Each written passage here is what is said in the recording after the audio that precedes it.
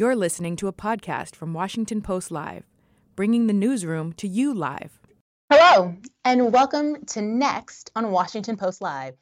This is where we take a closer look at rising changemakers, young people who have caught our eye from the Hill to the entertainment industry and everywhere in between.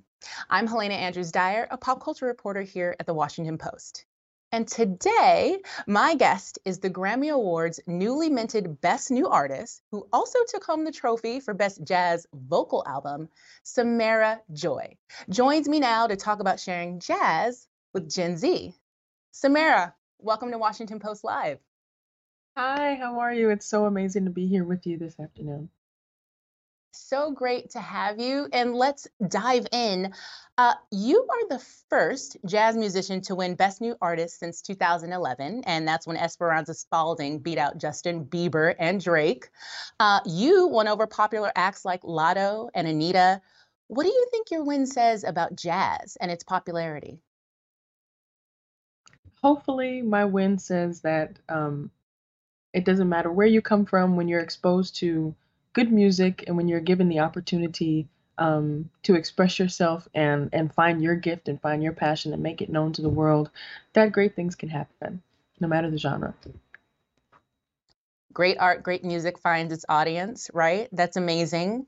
And in your acceptance speech for Best New Artist, you gave a shout out to the Bronx, where you were born and raised. So let's talk about that. Growing up in the birthplace of hip hop, right? And as a member of Gen Z, which I know a lot of people like to talk about, how did a classical genre like jazz find its way to you? I went to public school my whole time being here in the Bronx. And towards the end of high school, I went to a school called the Fordham High School for the Arts, where I joined a jazz elective, and I learned a couple of songs with them. I had a good time, but I wasn't really super interested in jazz until I went to a state school called SUNY Purchase for the jazz studies program, and I completely immersed myself in it. I couldn't believe that I had never heard, people like Sarah Vaughan before and people like Carmen McRae before. And so I just wanted to dive in. And you mentioned some of the greats who you have been compared to yourself, the woman we know by first name only, right? Billie, Ella, Sarah. But talk to us about your musical inspirations. Mm-hmm. Mm-hmm.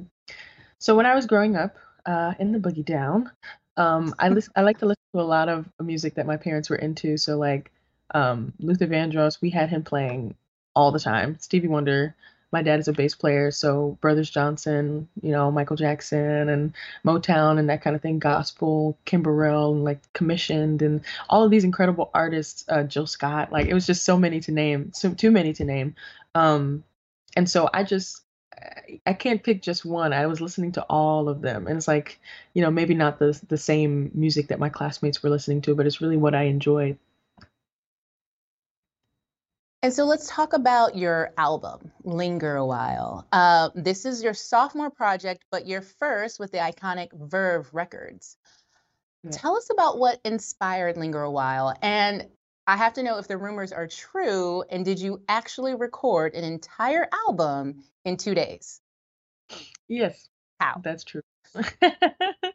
Well, we had getting Linger a While together was a great process because I had the opportunity after the first record to tour and to play gigs and to be on the road, and I wanted to change the set list up a little bit, and so I started integrating as I was listening to more songs. I started integrating more songs into the set list, and when it came time to record and to pitch the album to other labels, I had the songs together. I had the band together. We had just come off the road, so we got in the studio. I think I recorded like 7 songs in the first day, and then the rest the following day.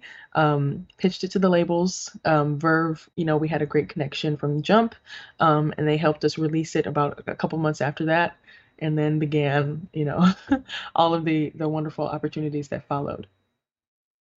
And then we all got to listen to it. The public got to listen to Linger a While. Tell me about what it's like being part of Verve, the label that as we talked about, the greats, your inspirations, Ella Fitzgerald, Sarah Vaughan, Billie Holiday were once also a part of.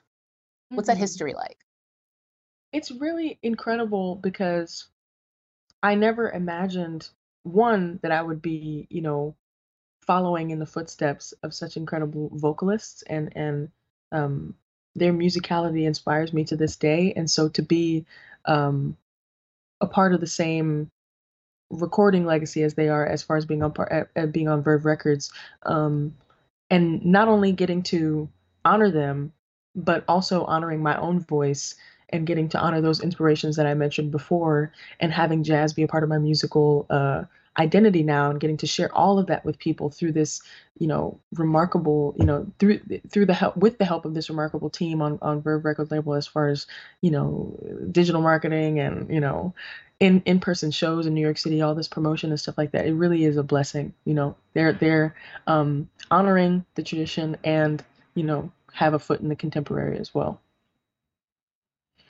And I love that on that same note, right, talking about history and tradition and the contemporary present day, we have to talk about social media. Samara, you have 300,000 followers on TikTok. That number is probably bigger today as I speak. Where you share videos of yourself singing your own songs and singing classic jazz standards and covers. We have a clip. Let's take a look. And that would be but beautiful. Yes, that would be oh so beautiful. I never let you go.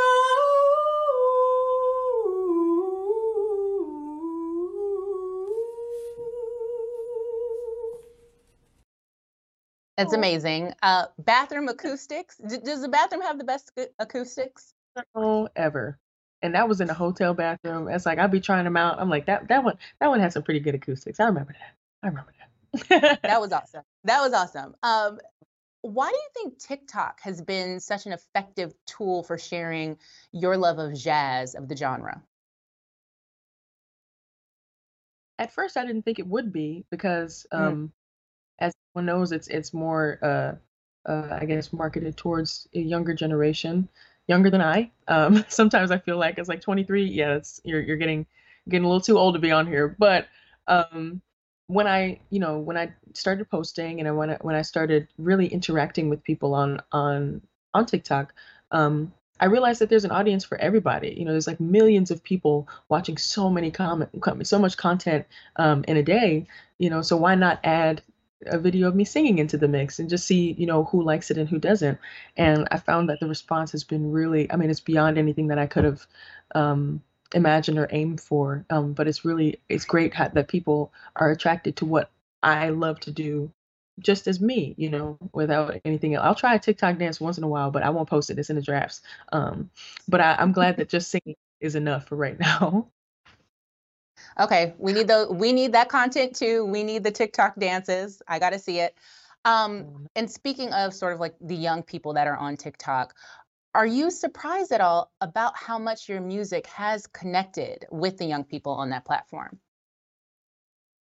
Equally as surprised. Yeah, because I just didn't think. I mean, there's so much good music in the world. Like, and we have so much access to it now because of technology. And so the fact that, people find it, um, find my music, and they're, it's present enough in their mind that they want to add it to a playlist or share it with somebody on social media, repost, it's really, I'm always grateful for it, because you don't have to, right? There's so much available to us at any given time. But it's amazing that people respond in the way that they do, and continue to support.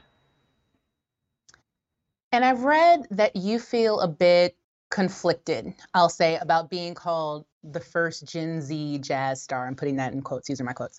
Why is that? Talk about that. Why is there some kind of push and pull between that moniker for you?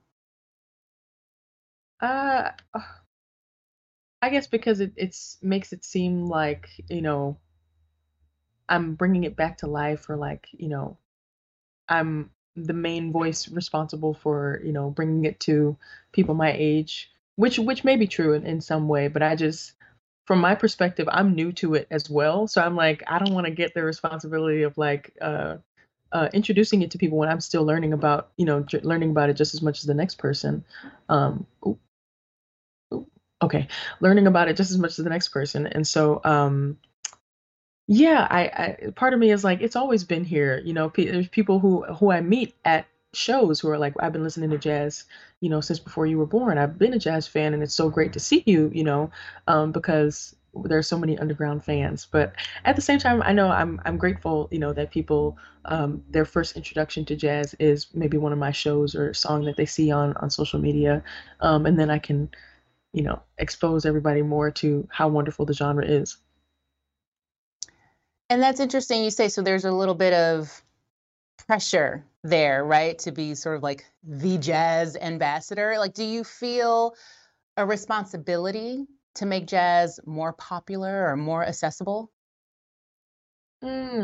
Accessible, yes, because um, I do think that if I wasn't able to go to school, um, like a state school, and have state financial aid and participate in this program and find and discover the music for the first time, then I wouldn't be doing this. But it was made accessible to me, and so in turn, I want to make sure, that in everything that I do, I'm thinking about, what else can be done to share it with everybody, whether it's in my community. There wasn't a lot of clubs in the Bronx, growing up that I could go to or like see concerts and stuff like that. So maybe hosting shows at a performing arts center in the Bronx or at a school in the Bronx or at my own high school in the Bronx or making it so that whenever I'm on tour, connecting with the school while I'm on the road and having students from a certain program come and see the show, that kind of thing. I definitely am cognizant of wanting to make it more accessible to people because it's not like you have to take an entry exam in order to get into jazz. Like you really only need like one song, and then you're in. So yeah, I'm definitely thinking about accessibility, but pressure not as much because I'm just one of the many voices, who are contributing to keeping this music alive. You said you only need one song Only one to song. get into jazz. Tell us what your one song is. Oh my gosh. My one song would probably be Sarah Vaughan singing Stairway to the Stars. It's my favorite. Ooh, okay. Got to look that up. Everyone got to look that up after we're done with this conversation. We have an audience question from Don Nix in Arkansas who asks, what advice might you share with young musicians about how to explore and discover musicians and music of the past? I would say that there's no one way to do it. Everybody has their own, uh, likes and dislikes as far as, sounds that they're attracted to and stuff like that. But I would say if you have a musician that you really like, you really love their sound, you really love their compositions, or a singer that you really love the way they sing, focus on that, find out exactly what it is that makes it so special that you love about them. And then expand on it, in your own artistry, in your own creativity. But focus just as much as your focus just as much on your own creative voice as you do on studying others' creative voices, because that's how you grow. You have won the Grammy. You're currently on tour. What's next for you? Well, I am hoping to record a holiday album with my family and go on tour and maybe bring some special guests at Grammys. Kirk Franklin, I hope you're listening. Oh, I'm sorry about the connection. Okay, so a holiday album and with some special guests. That's what you said. That's amazing. I read that initially, before you got into jazz, before you got into music, that you wanted to be an actress. What made you focus on singing? Realizing I wasn't good at acting. I tried the musical theater route, and I really enjoyed it because it's nice, getting to get into character with certain songs and like, really get into it and immerse yourself in what um, the person who is speaking in the song might be feeling and be able to express that. Um, but I can't act. I was in a movie though recently where I was singing. It just came out on Apple TV. It's called Sharper, and it's John Lithgow, Sebastian Stan, and Julianne Moore. And I'm like singing in the bathroom in the background with like a nice dress and stuff. So I'll do that, like be in the background singing and providing the vibes. But I don't know about acting and on screen yet. I'm not ready for that. Not ready yet, but it could still be in your future, right? We talked about the greats. There are so many great stories that haven't been told about Ella, about Billy, about Sarah. I think that's in your future. Is that just me? Is that only me thinking that? I'm gonna go through the school of Angela Bassett and Phylicia Rashad, and then we'll talk. Now, speaking of your music, before we let you go, you've talked about jazz, your musical inspirations, your award-winning album. Will you close us out with a line or two from your incredible cover of Guess Who I Saw Today? Ooh. Oh. Guess who I saw today, my dear? I'd never been so shocked before. I headed blindly through the door. They didn't see me passing through. Wow. Wow. If I could stand up and clap, I would.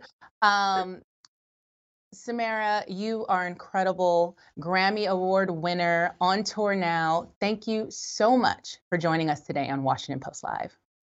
Pleasure is all mine. Thank you. Thank you for your time.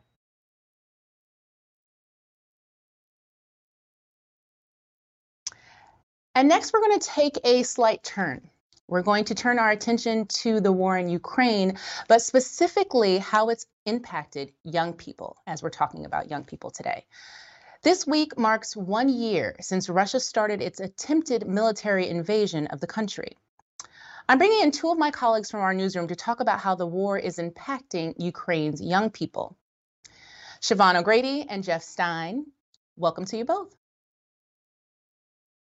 Thanks so much for having us. Really Thanks so grateful much for having us. Siobhan, I want to start with you. You're the Post Cairo bureau chief, but you've spent significant amounts of time in Ukraine over the last year.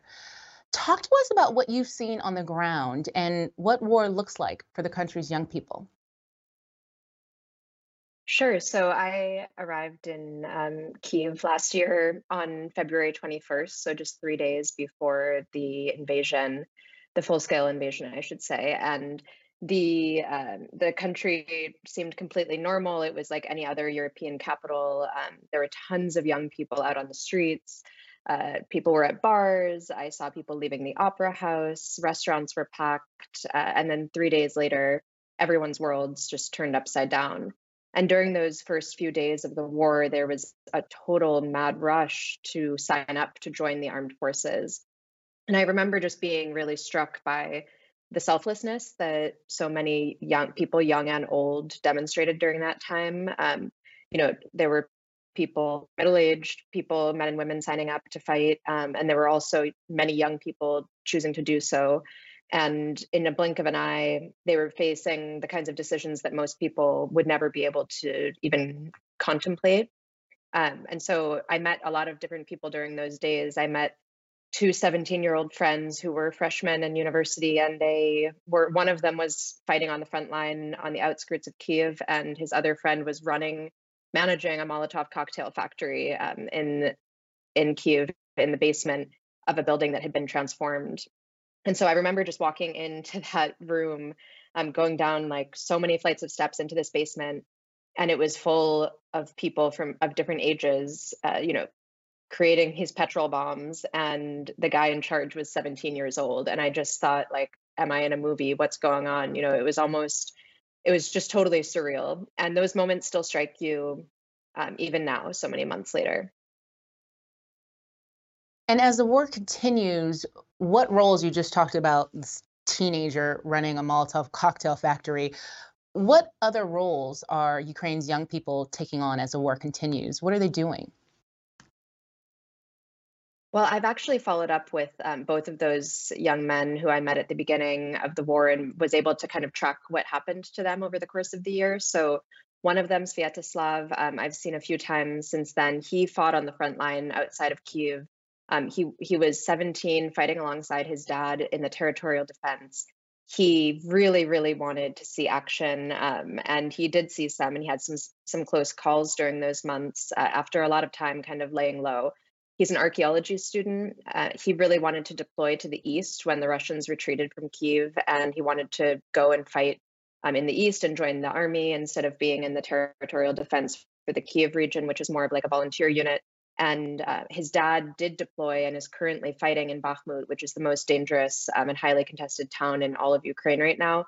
But he asked his son to stay back and re-enroll in university. So this kid turned 18, and he just went back to school to study archaeology after the experience he had. It's kind of surreal to think about. And meanwhile, the one who was working in the Molotov cocktail factory, Valady, he is also back in school, but he is hoping to join the armed forces. And his family also survived the occupation of the area outside of Bucha, where some of the most horrific war crimes took place during the occupation of the Kyiv region.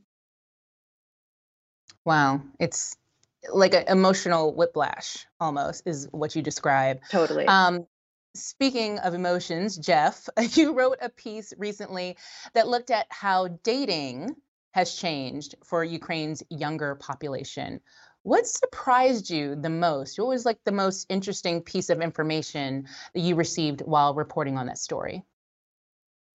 Yeah, my friends and colleagues have had no small amount of time making fun of me for going to a war zone and coming back with a story about Tinder. But I would defend it as an important piece. I think on this topic of sort of young people and how young people have been affected by the war, there seems to be a sort of sense in the West that the Ukrainians, and I think this sense is well founded to a significant extent, that they've found sort of purpose and meaning in this war, and that obviously people here recognize the atrocities and how horrible it is to be at war, but there's still this, I think, undercurrent of jealousy is too strong a term, but a sense that maybe the Ukrainians have something to teach us about the West, about democracy, about standing up for your homeland, and that has fed a sort of, I think, fair to say, false romanticization of what it's like to be there. And I think even just anecdotally telling people when I was going over in December, there was a sort of sense of, oh wow, that's cool, and that sense that there's something heroic happening there. And so with that launch point, I started to try to interrogate that question for the civilians. Is it really the case that it feels this sort of heroic grand stakes? And I think what my reporting showed quite soberly is that any sort of Hollywood kind of vision of what it's like to date and be romantically involved in war is illusory and quite short-lived, and that the reality is that war is sort of this relentless, brutal, ongoing low-grade sort of stress and anxiety, and that in those conditions, it's actually not the case that the Hollywood stories about falling in love in very stressful environments is true. It's actually just a huge impediment to that, and that was something that I was glad that we got the chance to bring to readers, even if it wasn't as important geopolitically as some of the other stories that my colleagues are doing over there. Well, as you said, all stories, right, coming out of something like this are incredibly important as we show the totality of the impact of war on a people, right? How did you land on this story specifically? And what do you think it says about how the war is impacting all Ukrainians? I had actually just gotten to know, I was working on a story that also came out about sort of the foreign fighters who were in Ukraine and who went there. And I was just asking him about what life was like in the trenches and what they did to kill time. And, he was like, we're on our apps and on our phones. And I said, well, what are you looking at? And he eventually said that this actually didn't end up going in the story, but he said that his commander had told him, had told the troops that they really shouldn't be looking at Tinder while they were in sort of potentially stressful environments. And I kind of laughed and said, is that is that a problem that you guys are distracted by? And he's like, look, like it's very lonely. You don't see any women for months and months and months. Often, I mean, there are female soldiers, but it's a reality of being over there. And he said, yeah, like a lot of the guys like to swipe while they're just killing time. It's sort of like any other time killer. And I thought that was just so interesting, this collision of such a contemporary phenomenon, the online modern dating scene, and this really almost retro sort of callback, retrograde kind of war that we're seeing, land war in Europe. And the intersection of those seemed interesting, but I didn't have preconceptions of where the story would take me until I started talking to people and talking to some of our contacts on the ground there who I just got to know very well, and sort of started talking to them about what is it like to date during the war. And they said, it's actually been terrible, that they're so tired and they're so filled with anxiety that they don't have the energy to go date. And then I talked to this guy, Vlad, who asked us not to use his last name, but he was telling us that, he's a very charming guy. He's a very handsome guy. And he showed us his Tinder profile. And he was saying that, before he went to Kharkiv for a brief break, he was swiping while literally in the trenches. And while he was doing that, he discovered, he matched with a bunch of women, and he set up a bunch of dates. But when he actually got to the dates in Kharkiv, when he actually sat down and tried to make conversation with them, the psychological toll from the shelling and the bombardment and the just the exhaustion mentally of being a soldier. He goes into the gray zone, which is the area sort of beyond the front line, sort of in between the trenches. And so it's an incredibly dangerous job. And he said, I can't really bring myself to be charming and amiable, and that really impeded his ability to find romantic connection, even though maybe on the surface, or to sort of a Westerner who's kind of thinking about this, they might assume that, this is a guy who's now going to be able to go have lots of fun romantic journeys when he's on break. It wasn't like that for him at all. And speaking of the psychological turmoil and how that can affect any human being, Siobhan, we know that the trauma of war obviously can have significant influence on how people grow up, how they grow into adulthood. How is the war impacting how the young people of Ukraine look at their future?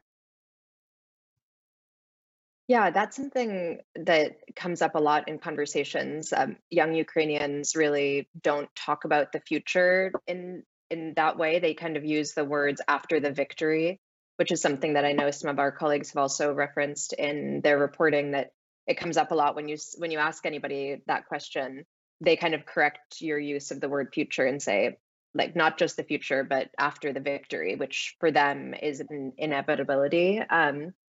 But it is really interesting to see, and what Jeff was just saying kind of ties into this too, that there is this romanticization that happens of the war. And I think even the examples that I just gave earlier of those two young guys, it sounds cool to say that they, one was running a Molotov cocktail factory when he's 17 and the other was on the front line. And even I think they did to some degree romanticize it. But at the same time, I met other young people who were living under occupation and had survived months of Russian occupation. And they kind of talked about it as if, they didn't have the chance to even resist because they just had to survive. And so the way that people, have experienced the war has, it differs greatly depending on where they are geographically. And that also impacts what they want for themselves in the future. So, I met two young sisters, and one of them was trying to remind her little sister, like, you used to want to do this or you used to want to do that. And she sort of just shrugged and was like, that was before. So it's hard for some of them to kind of imagine returning to a normal life or having, any kind of civilian job, because so many examples of that have just been erased from their everyday lives. Yeah, the idea of before, right, takes on a completely different meaning. So, Jeff, would you say it's fair to say that the country's younger population are going through an existential crisis? Yeah, I didn't write about this, but one of the things that I thought was really interesting there is that, for the men in the country, I actually embarrassed to say that I didn't really know this before I went over there, but the men in the country are not allowed to leave if they're within a certain age band. And there's been some reporting about men who are being, smuggled out because they're fearful of eventually being recruited into war. And yet there's also, when you walk around, as Siobhan can tell you, obviously, when you walk around Kyiv, when you walk around Lviv, there's thousands of guys, my age or a fighting age, just working and hanging out and being like living normal lives in the cities. And um, if there are exemptions for military service, and a lot of people just haven't gotten drafted because the front is, all on the east at this point, and they don't need every male on the front lines yet, or hopefully ever. But basically, my point here is that there's all these men who are just living normal lives, and it sets up this interesting question of what will they say that they did during the war? And obviously, you need men beyond soldiers to help run the country. The country's economy could not survive disappearance of more than half of its labor force, because the economy is absolutely essential for maintaining the country and keeping it running. And so I think even for people who are not soldiers, this is a really interesting dilemma to wrestle with. Often they have little kids and don't want to leave them or abandon them, but then there's this pull of what are they missing by not being with their comrades and their friends and actually being part of the fight up close. I do not envy Ukrainian fathers with young kids, for instance, who have to make that decision. It's probably under discussed, but I think still an important part of the experience of war there. And before Definitely. we run out And of time, some- oh, Sorry. no, Siobhan, please. Please. Sorry, I just wanted to jump in quickly and just say, some of them don't have the choice because, like Jeff said, it is kind of random who gets drafted sometimes and who doesn't. So at the beginning, a lot of people were volunteering to protect their own communities, and then through the more informal forces called territorial defense forces, and then once the Russians retreated here or there, then those people sort of had the option to either join and continue fighting or to return to their civilian lives. And when I have conversations with people about that, a lot of them, I even feel a sense of awkwardness or discomfort that life is so different in these villages that I go to, or these smaller towns out east or in the south, and then I can return to Kyiv and order, a flat white or an Aperol spritz, and it's like, how am I in the same country as what I just saw was happening? But what a lot of young Ukrainians have told me is this is what they're fighting for. Like, they're fighting for us to have the chance to go to a coffee shop or a bar and to have some sense of normalcy, and that everyone feels like they've just been reminded how short life is and that they should enjoy it. And if they haven't been called up yet, there are many ways to contribute to the war effort. And I think very few people aren't contributing at all. Everyone's involved or connected in some way. And so it's just interesting to see how people grapple with that identity and how they sort of explain these things to themselves, because they are really uncomfortable questions. I was 100% agree. That's great. Well said. And Jeff, will give you the final thought. What do you think young people in the Ukraine are reflecting on as we mark the 1 year since Russia first started their invasion and turned their country into an active war zone? Oh man, it's so tough to speak for like an entire generation like that or be asked that question. I can't really purport to have a good answer to that. I mean, I think there's I don't know if this really answers your question, but I was just so struck by the solidarity of people there with other parts of the country. I mean, right now the war is really being fought over, I think it's fair to say, a relatively small part of land in the east, and yet even for people whose lives in the western part of the country are still being really hurt by the war, I have never, maybe Siobhan heard some of this, but every single young person I talk to, there's not a hint of, yeah, maybe we should turn over part of the eastern land so we can resume our normal lives. There's just not a scintilla of that in any of the conversations I had, and it's sort of a breathtaking degree of resolve and courage to say, even though it's such an impediment to all these things we've been talking about, I'm still willing to make that sacrifice because I believe that all of my countrymen should be liberated and freed and not have to live under this Russian oppression. Liberation. Okay. Unfortunately, that's all the time we have today. Siobhan and Jeff, thank you both for joining me on Washington Post Live. Thanks for having us. Thanks so much. Thanks for listening. For more information on our upcoming programs, go to WashingtonPostLive.com.